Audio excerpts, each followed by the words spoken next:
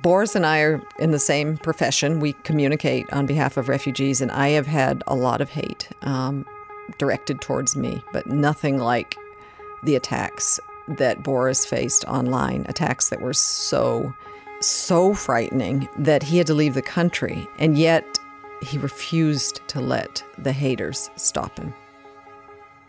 Danger comes in many forms for my colleagues who work in the service of refugees. Sometimes the threat can be bombs or shelling in a faraway land, but sometimes you find yourself in danger where you least expect it, at home. There were others who were saying, no, we're coming to kill you, we're organizing, you will not find a safe place in this country.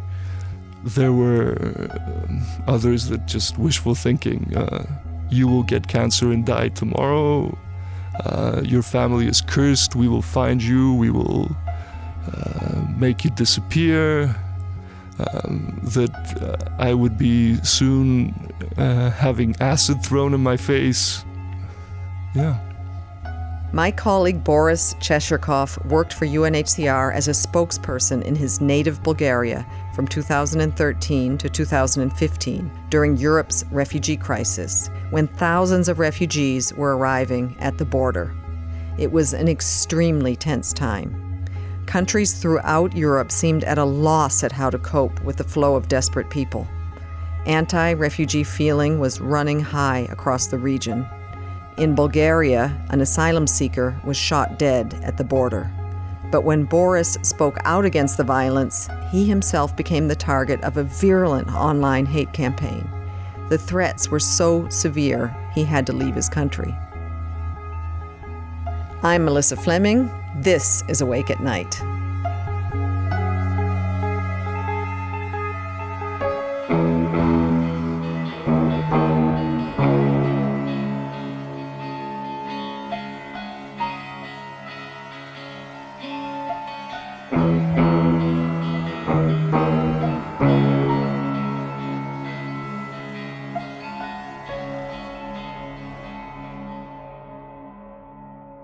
We started to see more people coming through as the war in Syria broke out. Quite simply, more Syrian families started to come to the country. In the summer and autumn of 2013, we had 10,000 people come in a matter of weeks. How did that affect your work? It completely changed my life. I remember very, very vividly, I was on vacation at the Black Sea. It was late August, and I received a phone call from the Bulgarian news agency. They asked me, can you confirm that 500 people have just arrived at the land border between Turkey and Bulgaria? And they had, in fact, 500 people, most of whom were Syrian families, had just come through in a specific area. We got in a car, we traveled to the border facility, and what we saw was shocking because we had a group of people in a field, in a fenced area, in front of a small facility from maybe the 50s, without water, without food, nursing babies, without toiletries, without any sort of support structure. So the system was completely overwhelmed. It was overwhelmed in a day. And then the next day we had 300 more come through. By the end of the week, it was a couple of thousand. Within the months of September and October, 10,000 people had come through and had completely overwhelmed the system. And the Bulgarian state was unprepared. People couldn't be housed anywhere, so they were thrown into these abandoned military barracks that weren't converted at all, so they were just locked in behind fences in something that had been abandoned years, if not decades ago, without running water, without electricity, with, in the first days, only the Red Cross dropping off bags of 1 bottle of water, a can of beans, and some tuna fish. That was all the people got for days on end, and it was horrific. The first rains were coming in. They were living in muddied fields. Then the military provided military-style tents, which were fit for the summer, but not for the coming winter.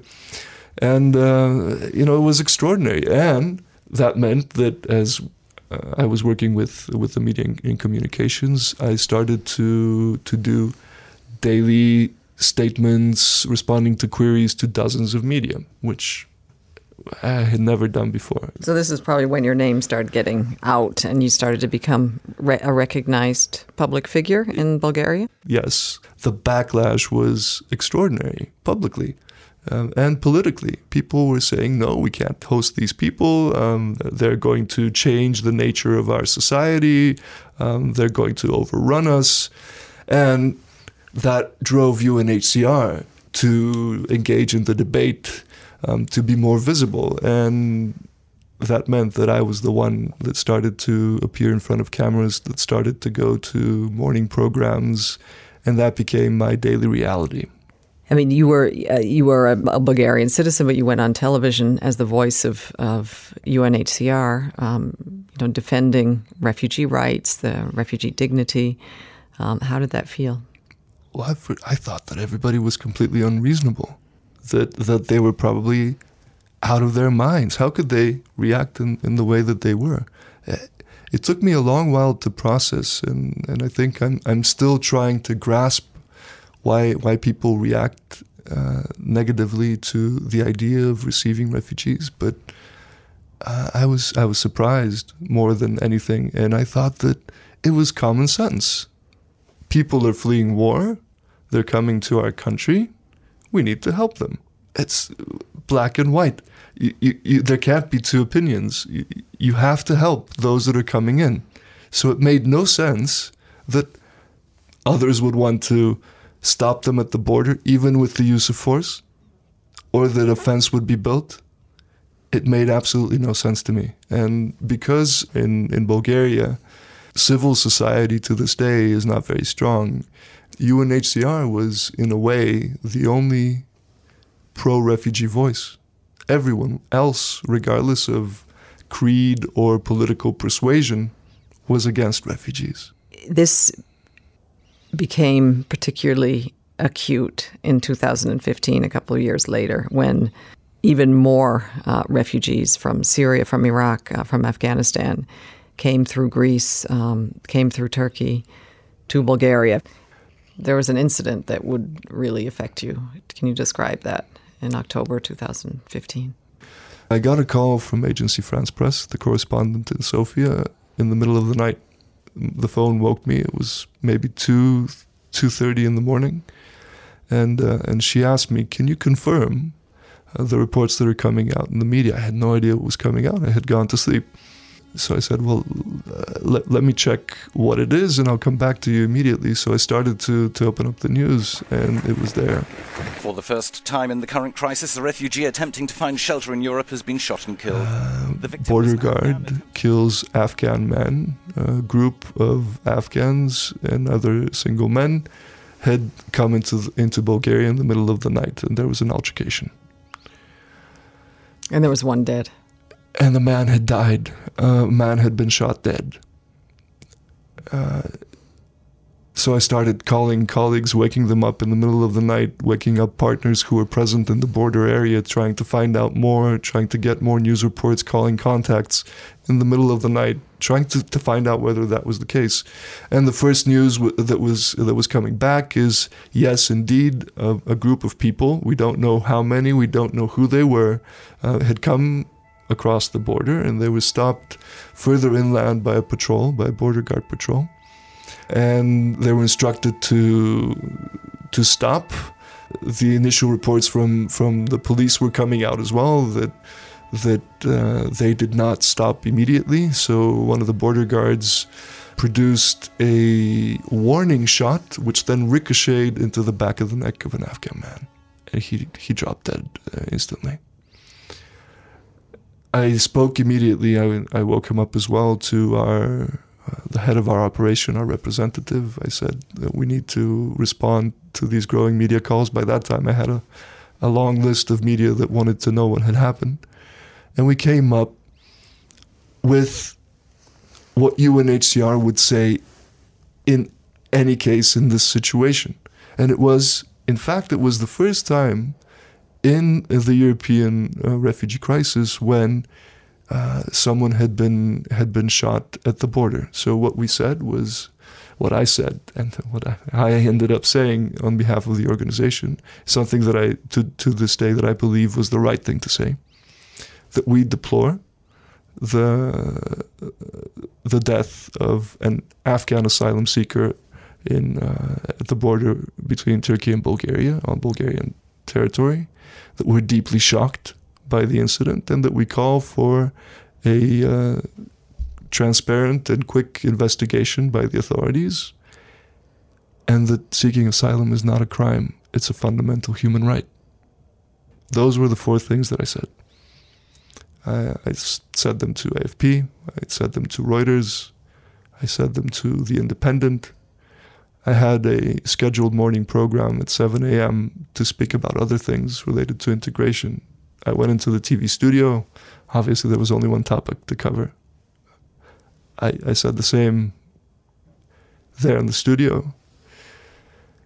And then I started to get phone calls from public radio, from requests for interviews. I had no idea what was happening in parallel. And what was happening was a huge reaction initially I thought against UNHCR, but no, it was against me. And there was a campaign from, I believe it was part of the far right that started it, but it very quickly seeped into the mainstream, of hundreds initially, but then thousands of people on social media first, who were saying, who is this guy who's defending the Afghan man? It's our border guard that needs defending. He's a traitor. He's a paid traitor. He's not a Bulgarian. He's an anti-Bulgarian. He has to give up his passport. He's not a citizen. He has to rescind his citizenship. Politicians started to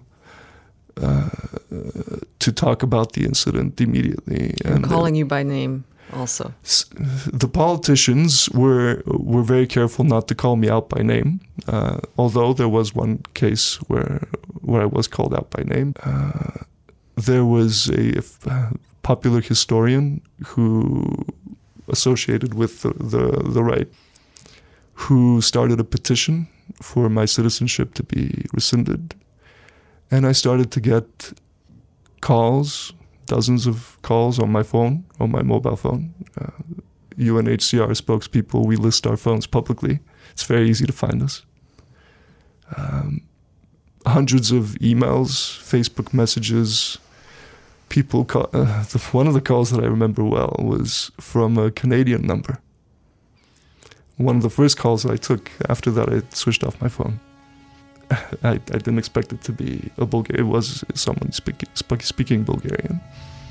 I don't know whether it was a Bulgarian living in Canada or just they were rerouting the call so it wouldn't be tracked. And he said, only you are a disgrace, but you will also die. And I am sending a pistol and a cartridge full of bullets to the border guard so he can personally kill you. There were others. But this was the one that affected you the most? It was one that I remember because it was so explicit that, It was a death threat. There were others who were saying, no, we're coming to kill you, we're organizing, you will not find a safe place in this country. There were others that just wishful thinking, you will get cancer and die tomorrow, your family is cursed, we will find you, we will make you disappear, that I would be soon having acid thrown in my face. And, yeah. It must have been absolutely frightening. Yes, it was. I think I was a bit paralyzed, and I shut down a little bit. I didn't know exactly how to react. I had grown accustomed to the small level of hate mail and the trolls on the internet. It was something quite common, and I was used to it. So I didn't think much of the fact that people were reacting. What I didn't anticipate, and I was completely surprised and shocked, was the extent and the fact that it was so meticulously organized. It's as if somebody turned on a switch button and all of a sudden 1,000 people directly target you. And, our office in Sofia was also receiving calls and emails, and it took me a while to figure out that yes, it was also an attack on UNHCR because I was representing UNHCR, but it was so personalized. They were targeting me, and people on the street whom I knew. Getting on the tram that same night, I went home by tram. It was the usual way that I go home, and people were looking at me. My landlord called me to tell me that he was very polite. He told me, what you said today, you're not right. You should not say these things. I went home. I switched off my phone. I took my Facebook account offline, deleted all the messages that I'd received. I didn't want to speak to anyone. I didn't want to speak to my parents. The next day, I started to get messages of support from UNHCR colleagues. The news had traveled to headquarters and to the Bureau of Europe that there was a situation in Bulgaria, and I started to receive emails of support initially. And how did that make you feel? Did that help you? I didn't realize it. I mean, I thought, okay, yes, it's nice of you to say, but what now? What? Were you scared? What am I supposed to do? I didn't get the full extent of what was happening until the death of the Afghan man was on Thursday night, so everything transpired on a Friday. And on Sunday afternoon, I received a call from one of our Geneva-based spokespeople, William Spindler. William called me, and at that time he was covering Europe, and he said, "How are you? We're all very worried." And that's when I realized that it was actually a very serious situation. I was in my dining room, sitting at the table, and I broke down.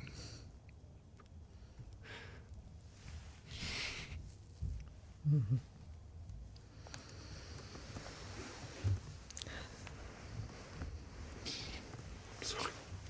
I can imagine. I can see. I mean, this is something.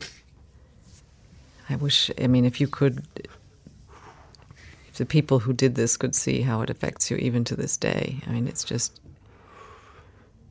really. I don't think about it at all. But it obviously deeply affected you.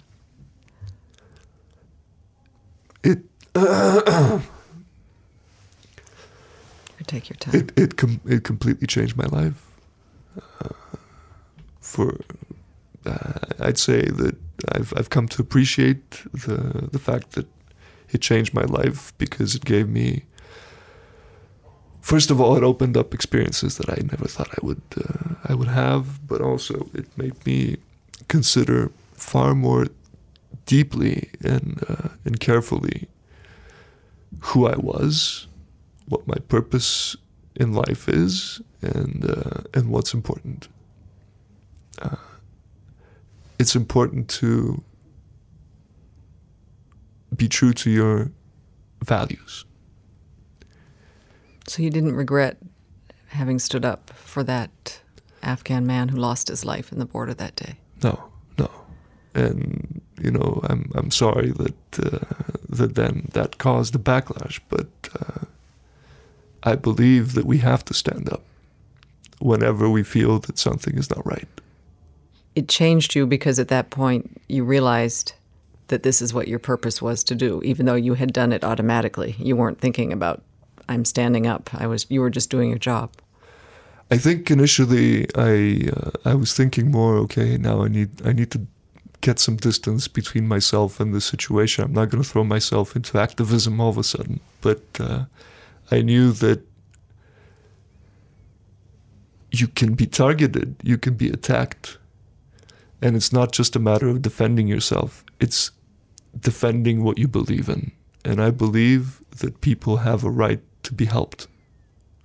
If you could sit down like you and I are sitting down right now with one of those haters who instigated that personalized hate campaign against you, what would you say to them and what questions would you ask? I would explain how that is. I would tell them that this is what you've caused just by saying the words that you've said. That it caused you to have to leave the country, leave your teenage daughter behind? A teenage daughter with whom I was building up a relationship because we'd never lived together. And we had started to become quite fond of each other and spend more time and spend more weekends.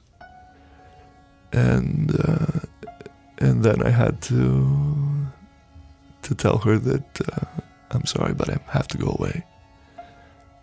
I don't think that. I think she understood. I think she was also disappointed. But also my family, my parents. Okay, I believe that they're still young, but they're retired, and I'd love to spend more time with them. I'd love to learn more about them. I feel that it's been such a wild ride up till now that I haven't had time to spend moments, hours, days with my family and having frank conversations. Because it became quite clear that the enormity of the attacks, the hatred towards you, the personalized campaign, your life was in danger if you stayed in Bulgaria, and you had to leave. And UNHCR arranged an opportunity for you, and you took it.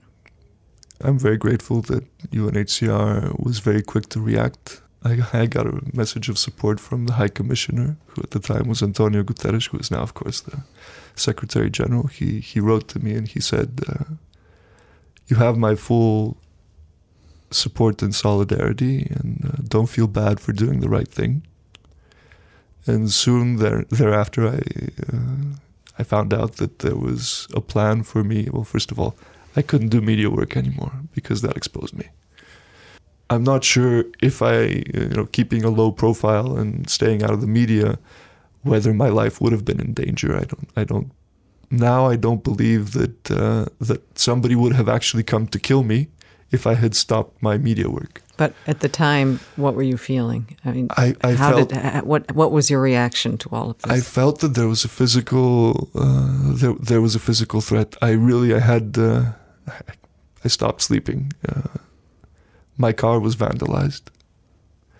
Not seriously, but it was scratched and somebody put a heap of garbage on my hood.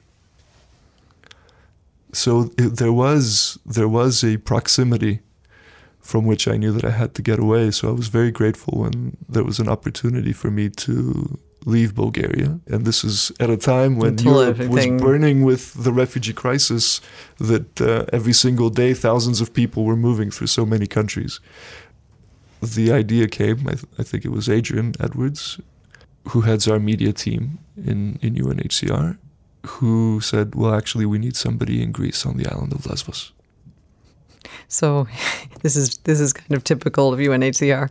Take you out of a very extremely difficult situation on one hand and put you into probably the most extreme situation, on the other hand, that the world was faced. Lesbos was the island where virtually all the refugees were coming and arriving. But I just want to ask you one more question before we move on to Greece. What has this experience taught you about human nature? I mean, when you think about what motivated the people behind this campaign? I think that the main lesson that I've learned is that we're all afraid of what we don't know. Because I'm sure that, and many of the people who are close to me, friends and family and relatives with whom I've spoken afterwards, who have no intention of harming me, but they don't agree with the position that UNHCR and I had taken on behalf of UNHCR. They don't know. It's only when they meet somebody who's affected, when they meet Nur, who had to keep his hands over his 8-year-old son's ears because his mother was being violated in the next room. When they see that we're talking about completely ordinary human beings with ordinary lives. Teachers, engineers, students, bakers, farmers, who have never ever wanted to do anything else than lead their lives, that their kids have good grades, that maybe they get a raise, that this year's harvest is better. It's when you understand that we're talking about completely ordinary people, that's when you start to understand why we need to be far more open, and that there is no place for xenophobia, not in the 21st century, that there is no space for this type of rhetoric of us and them. What do you mean, us and them? Some of the scholars whom I've had the great fortune to meet, and artists coming out of Syria, coming from Afghanistan, the poets, these people I would have never had the opportunity to meet in most of the places where I've lived.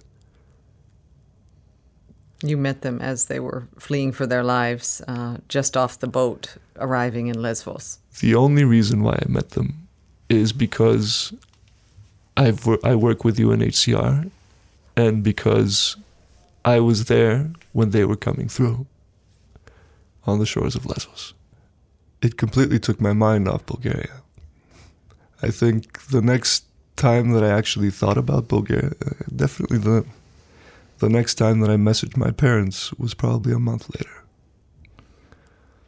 When I got to Lesbos, it was a few days after the worst shipwreck in Greek waters to this day. I flew in early in the morning on the first flight, and as the plane was making its approach, I started to see the outline of the island, and then an orange halo around it. The closer that we got, and I had a window seat on the left of the plane, and I could see that the outline of the island was day-glow orange, fluorescent orange from all the life vests. I had received a briefing. I knew that I was going into a very difficult situation, but I was completely unprepared. I only figured it out when I got down to the level of the shore that there is no sand or there are no rocks. It's just a carpet of vests and discarded boats. It was from thousands upon thousands of people that were coming every single day. Just in October of 2015, there were 135,000 people coming in. It's not the number that is important. It's the fact that this location, just a few kilometers from Turkey, was every single day like Groundhog's Day, because you begin very early in the morning, maybe 4 or 5,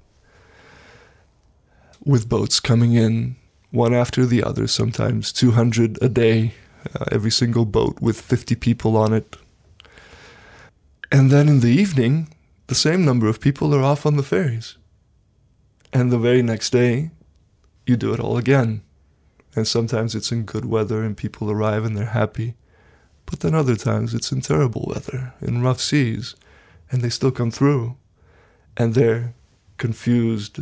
They collapse when they step onto the shore, and you try to help them off.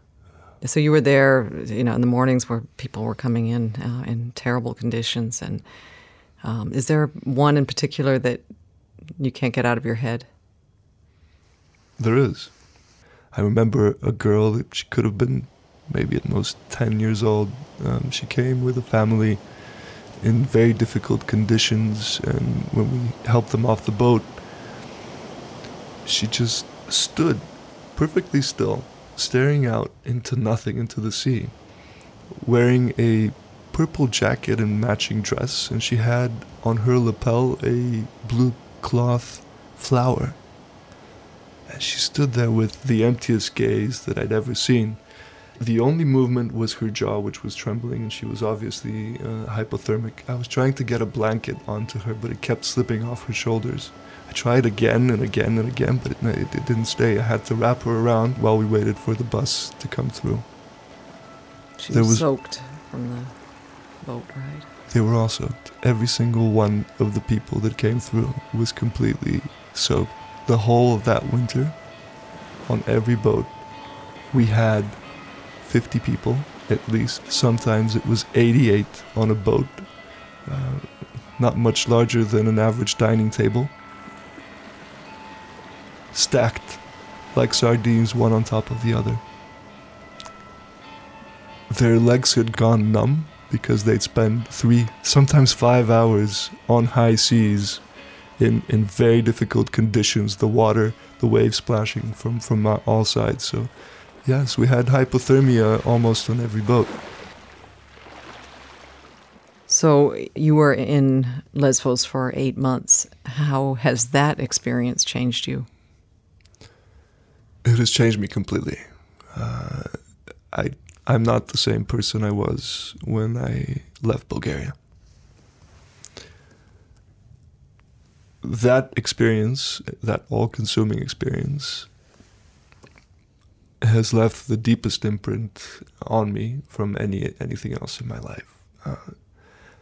Because on Lesbos, and not just because of the people whom I've met, not just because of our team, which is an exceptional group of people, and especially our local colleagues who would sacrifice their life for months at the very peak of exhaustion and still going, and then helping people every single day. Incredible. But also because it's there that you understand that life continues. And yes, the journey is very arduous. It is complete desperation when you see the faces of those people coming off, who many of them have never been close to the sea or to any type of water. Many of them can't swim. They have these same orange life vests that are full with cotton or styrofoam that will not keep them afloat. And they know that full well. They know the dangers that they will find. You understand that life goes on for them, that within a few hours, maybe a couple of days, they'll be okay and they'll be on their way. Life goes on for the locals. Lesbos it's a duality of sort, because you see this full spectrum of human emotions, from the most sincere form of joy for those that come over to complete desperation in those days where we had people that drowned or died of hypothermia. But then you can go to a tavern if you have the time. You can enjoy some of the greatest food that you'll ever have. You can see this amazing island to go and experience the olive oil of Lesbos. To talk to the people of Lesbos who are deeply intellectual. And you understand that there's far more than posturing and politics, and life continues. What did you learn about, I mean, you had just come from this situation in Bulgaria where you were seeing, kind of the worst of human nature. Did you see some of the best of human nature when you were in Lesvos? I absolutely did. I saw it every day, because everyone who had gone, this is an island which, it's a large island. It has a population of 90,000 people, so it's not small. But there were thousands of people that had gone specifically to help refugees, and the locals were there day after day on the shores, giving tea, giving blankets, helping people through, pulling them out of the water, sometimes half alive, sometimes not alive. And this continues to this day. Yes, there's more frustration now. I still work on Greece. I'm now in Athens, no longer on Lesvos. But I do travel sometimes, and I can see the frustration that they want their island back. They want this to now go away. Finally, they feel that they've done what they could, but they still help, and they still believe that refugees have to be helped.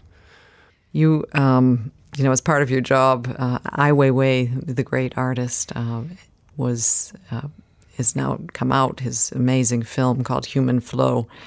And part of it was filmed on Lesvos, and you were involved in facilitating that. Can you describe what it was like working with Ai Weiwei? I met Ai Weiwei on New Year's Day, 2016. It was after a couple of days of no arrivals. The weather was just too bad. He didn't stop filming me for 1 second, and he asked me about UNHCR and what was happening on Lesvos, and what was UNHCR doing elsewhere, and we started to build a level of trust. He kept reaching out to me and asking me, how are things on Lesvos? It was only later on, when I was preparing to leave Lesvos, and it was at that time that Weiwei says, by that time I knew that he was working on a documentary. He's got 1,000 hours of footage from 23 countries, and there are about 500 interviews with experts and helpers and refugees, and he'd really love it if you take a look at a few of them. So I said, of course, yeah, I'd be honored to do that. I went to his studio in Berlin. It was there that I started watching the interviews and giving comments and giving feedback. I came back to UNHCR, came back to Greece, in fact, going to Athens. And then one day he called me and said, "Oh, the film's done, and you're going to receive a writer's credit." I said, "Well, thank you very much. I don't know why. I mean, a thank you from you would have sufficed, but he said, no, I believe that you deserve to be credited." And you also appeared in the film. And two of the interviews that we had from several interviews that he did with me, how did it feel that people in theaters all over the world were seeing you among other people appear in this amazing film? Well, I'm very proud to be associated with this incredible film. I think it's a very important film for our era, and I appreciate. And he made this film using his artistic power to counter the ugliness that you experienced personally in Bulgaria, that has spread all over Europe. It's in we see it in the U.S. as well. How does this current political debate and the instrumentalization of refugees in order to win elections, how does that make you feel?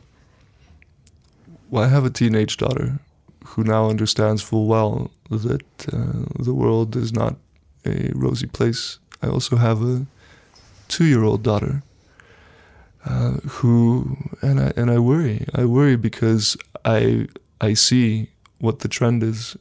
It was Bulgaria more than 3 years ago for me, but I see that same rhetoric again and again in countries they're not were. It's not past tense. It's still the case. Europe The industrialized world, the US, these are beacons of core human values, the principles of human rights, and they will persevere and they will triumph. Our current trend of xenophobic and anti-refugee rhetoric. Have you been back to Bulgaria since? Yes. Describe yes. that experience just briefly. I went back for a few days. So those were the only days that I took while I was on Lesbos in May of 2016. I didn't want to go, but I also wanted to see my family. I was quite worried that when I went back, something would happen. I didn't know what. Nothing happened. People had forgotten. They'd moved on. And I wasn't in the news. I mean, yes, sometimes broadcasts were coming in from Lesbos and I was making a statement on something that had happened that day. But people no longer associated me with refugees in Bulgaria. I think that I was relieved that I could go back. And I've been back a few times since. And it's my country. I've spent many years away from it, but it's still where I come from. In the middle of all of this, you managed to remarry and have a little girl? I'm very fortunate to say that the love of my life, the only respite I had on Lesbos, I called her every night. And sometimes she'd wait up for me, and other times I'd wake her up. I'd never tell her what was happening. I'd never describe what I was seeing or what I was experiencing or how it was affecting me. But I think it made our love much stronger. And I'm very happy. Sharing with her this profound experience that you were going through. She was with me throughout this time. She moved from Bulgaria to be with you. She's moved from Bulgaria to be with me. She's an artist. She has moved with me, and I'm very grateful for that decision, and I'm very grateful for her being not just my wife, but also the mother of our daughter. Okay. Well, other than your 22-month-old little girl, Leia, baby, what keeps you awake at night these days? She definitely keeps me awake. That's what I thought. I think the concern that I'm not doing enough, and at the same time I'm doing enough not to be with the people I love as much as I should. And it's this journey that I'm still on of trying to find out exactly who I am and what my purpose is. And that still keeps me up. But it's mostly my daughter. Boris, thank you so much for sharing your experiences and also opening up your heart to us in this podcast. Thank you very much, Melissa. Thank you.